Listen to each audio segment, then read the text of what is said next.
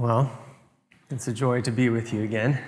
For those of you that have not yet met me, my name is Jordan, and I'm fairly new here. So if you have not met me, please introduce yourself to me afterwards. I would love to get to know you.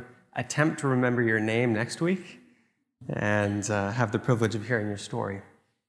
A couple weeks ago, when we were first introduced to the congregation, Susie and I, Mike was preaching, and he had this wonderful line at the very end of his sermon. He said, "It is Jesus who binds us together, and it is Jesus who leads us into new seasons of life together." And I thought that just captured it at its simplest form.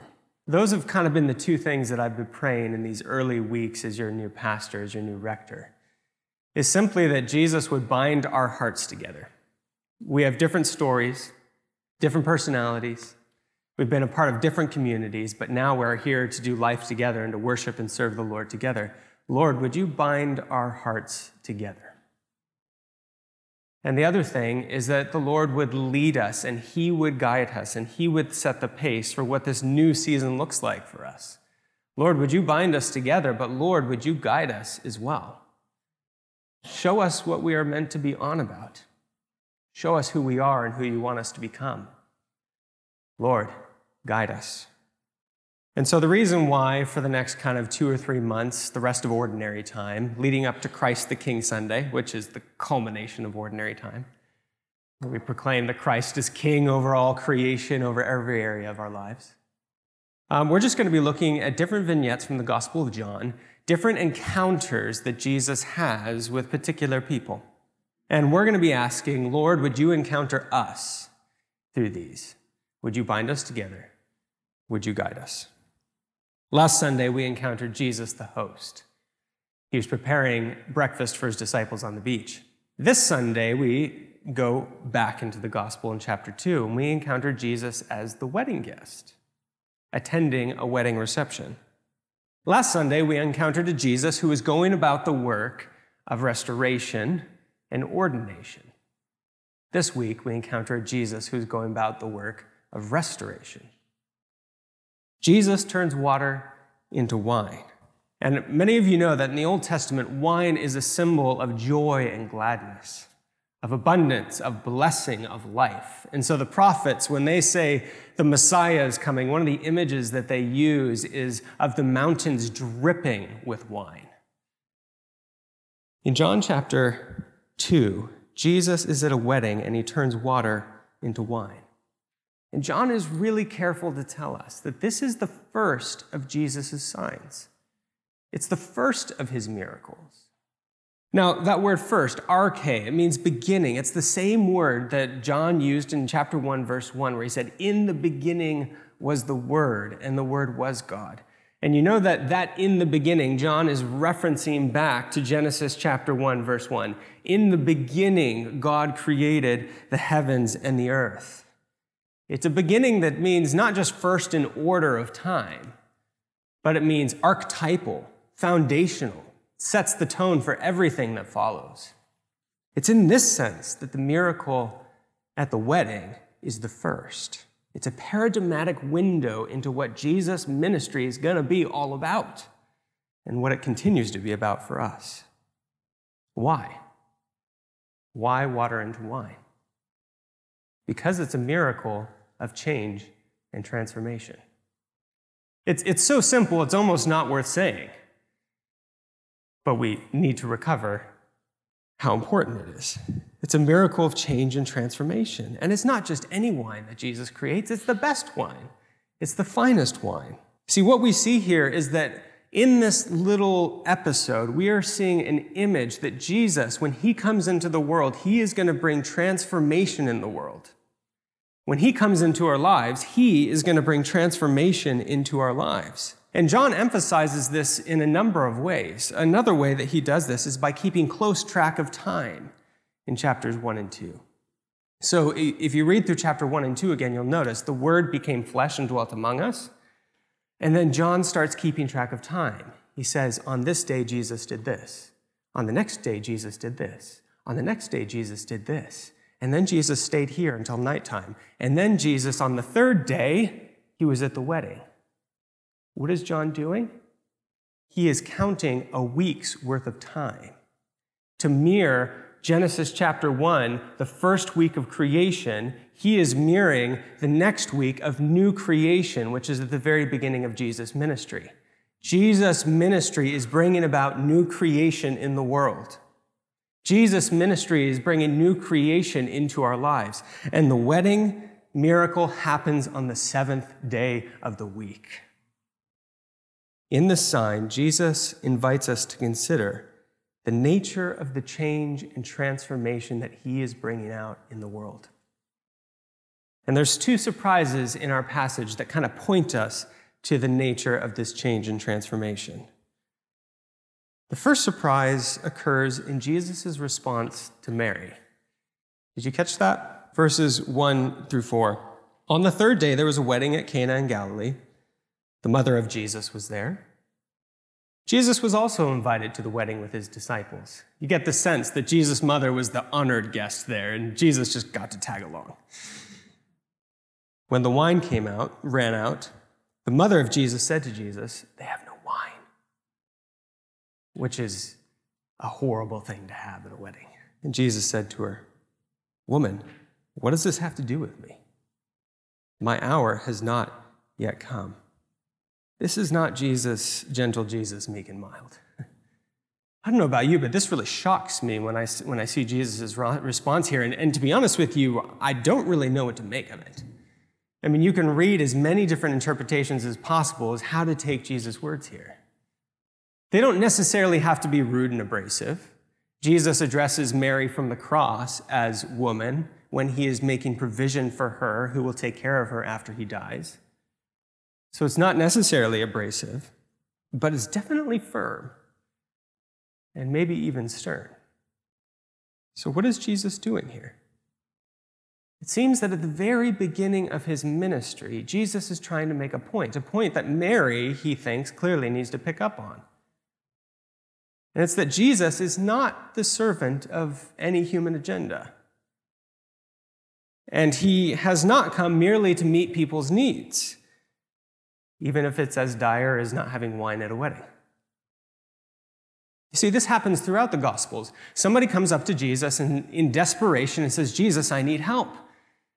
And sometimes Jesus basically denies their request initially. In the end, Jesus ends up meeting their needs in the way that they had desired, but on his own terms and in his own timing. A great example of this is Lazarus in John chapter 11. Mary and Martha go up to Jesus, and it says specifically that Jesus loved Lazarus. He was his friend. And they go up to him and say, "He's ill. He needs help." And what does Jesus do? He waits a couple days till he goes to visit him. And by the time he shows up, he's died. And yet Jesus raises the dead. I think we're seeing something similar at work in his response to Mary. Jesus, yes, he's come to meet humanity's needs. Yes, he's come to bring personal transformation, to bring social transformation, to bring historical transformation, new creation. But, and this is something we need to hear, Jesus does it on his own terms. He does it in his own way, and he does it at his own pace. I don't know about you, but I find this really difficult. Really difficult. A number of months ago, Susie and I were in a season of concentrated discernment. We had a big decision to make in our lives. And it had implications not just for us, but for our children and their futures, for our families, for our friends, for our church communities. And I found myself praying, "Lord, give me clarity.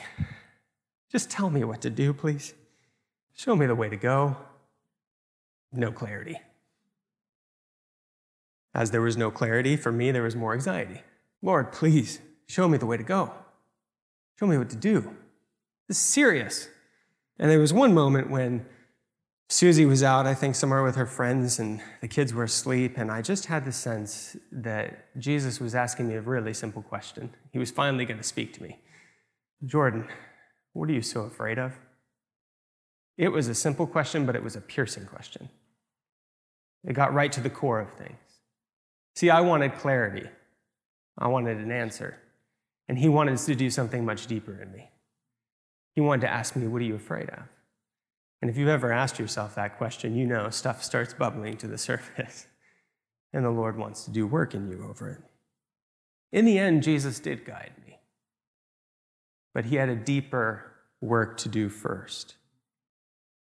You see, Jesus always meets our deepest needs. But the way in which he does it, and the pace at which he does it, often cuts against the grain of our kind of dreams and hopes and agendas. Because Jesus is about the slow work of transformation, not giving you a quick fix to a problem. And it's in the slowness that we discover that we really get to know who he is, that we really become acquainted with the depths of his character and goodness. John tells us that this miracle is a sign of Jesus' glory, the visible revelation of God's character, the magnificence of his beauty. Glory is what we would see if we could see visibly the very face of God. Jesus says to Mary, "Woman, what does this have to do with me? My hour has not yet come." And if you've ever read the Gospel of John, you know the hour is the hour, the moment where we will see God's glory on full display in Jesus' life. And the hour is a proleptic reference to the cross. It's in that sacrificial and in that bloody and in that selfless gift of love on the cross that God's glory and the depths of his character shines most brightly through the life and person of Jesus Christ. My hour has not yet come. And so the first surprise of our passage, I think, is simply Jesus' response to Mary. And it presents us with this gentle yet probing question. Am I trying to get Jesus to serve my agenda and my dreams? Or am I sensitive and submissive to his? It's an important question. It's important for pastoral ministry, important for marriage, important for raising children, important for vocational discernment, it's important for retirement, it's important for spiritual formation. Am I trying to get Jesus to serve my agenda and dreams, or am I sensitive and submissive to his? The first surprise is Jesus' response to Mary. And the second surprise is the master's response to wine. Verses 6 through 10. Now there were 6 stone water jars there for the Jewish rites of purification, each holding 20 or 30 gallons. So that makes up, 150 gallons? Jesus said to the servants, "Fill the jars with water." And they filled them up to the brim. And he said to them, "Now draw some out and take it to the master of the feast." So they took it. When the master of the feast tasted the water now become wine, he did not know where it came from, though the servants that drew the water knew. The master of the feast called the bridegroom, and he said to him, "Everyone serves the good wine first, and then when people have had plenty to drink, then the poor wine. But you can note the sense that he thinks he's been very cheeky, this groom. But you've kept the good wine till now." Did you hear the tone of the master's voice? I think it was a tone of surprise, of even bewilderment, of absolute delight, even being to the point of being giddy. Like, this just doesn't happen. The best wine doesn't come last. And so with his voice, joy becomes the dominant note of the scene. And he's a wedding caterer, the master of the feast. I mean, this is probably his vocation. He's been to lots of weddings, and he knows how these things go, and he runs them. He's seen it all, and he's heard it all. Not much surprises him anymore at weddings. Does this remind you of anybody in our culture? Seen it all and heard it all, maybe even at church, but longing for something much deeper and new.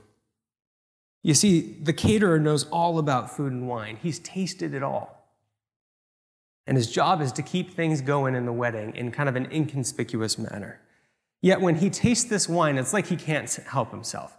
He's got to go. He's got to find the groom, who's probably busy talking to many other people. And he's got to say, everyone does the best wine first. Nobody does this. Notice that what astonishes the master is the timing of it.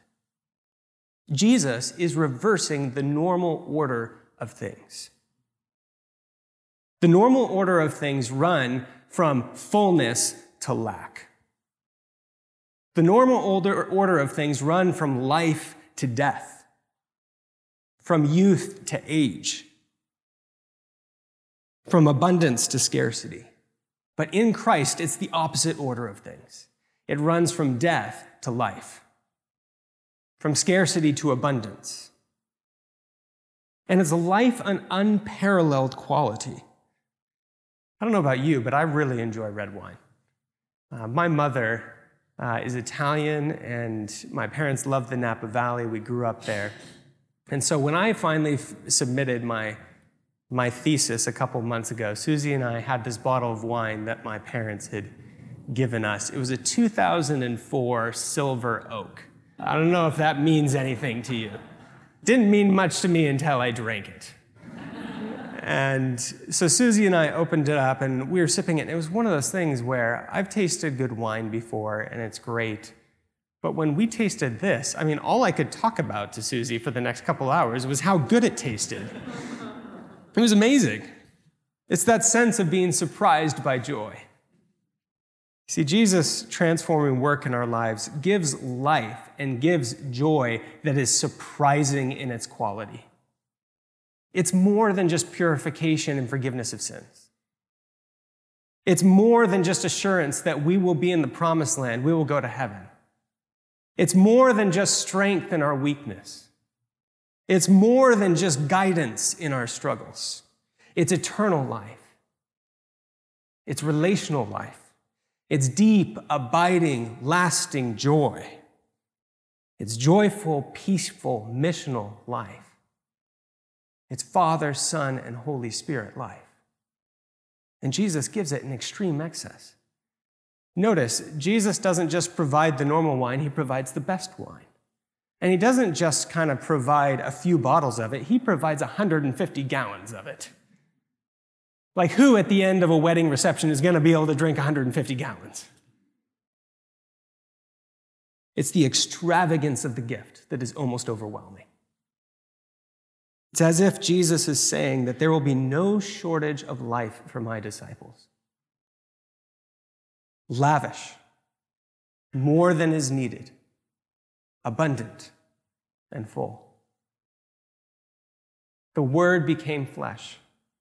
He dwelt among us, and we have seen his glory, glory as of the only Son from the Father, full of grace and truth. And from his fullness, we have all received grace upon grace. Everyone serves the good wine first. When people have drunk it freely, then the poor wine. But you, Jesus, you have kept the good wine until now. Jesus changes water into wine, and it's a sign of the quality and the extravagance of his transforming work in our lives. After submitting my thesis, I mentioned a couple moments ago, people have often asked me, you studied for 3 years, like what, distill it down to like a couple sentences. What did you learn? Which is always a great question. It's a fair question, though, but it's one I have an impossible time answering. But as I've been asked that over and over again, I find myself just with 2 words coming to mind. I can't get much beyond 2 words, and it's simply abundance and fullness. Abundance and fullness. Just dwell on those words for a moment. Full of grace and truth. Grace upon grace. No shortage, no lack. There's no scarcity here. It's not a zero-sum game. The Father's life is abundant without lack. Jesus' ministry is gracious without reserve. The Holy Spirit's presence far exceeds any of our needs. I want to end with a prayer from Dallas Willard in his book, Life Without Lack. Gracious Lord, help us to see and understand with the eyes of faith and the mind you've given us, your magnificence, your glory, self-sufficient being, and the greatness of your kingdom into which we are invited. May we grasp the significance of the words, in him, in his abundance, we live and move and have our being. And may we know that in you there simply is no lack. Bring us, Lord, to the place of peace where we no longer feel the need to defend ourselves, where we no longer feel the need to worry about who's going to take care of us, where we no longer feel the need to worry about recognition, getting our own way, or making sure things turn out right. Lord, free us through the knowledge that because you are working with us, working in our lives, we have everything we need. In the name of the Father, and of the Son, and of the Holy Spirit.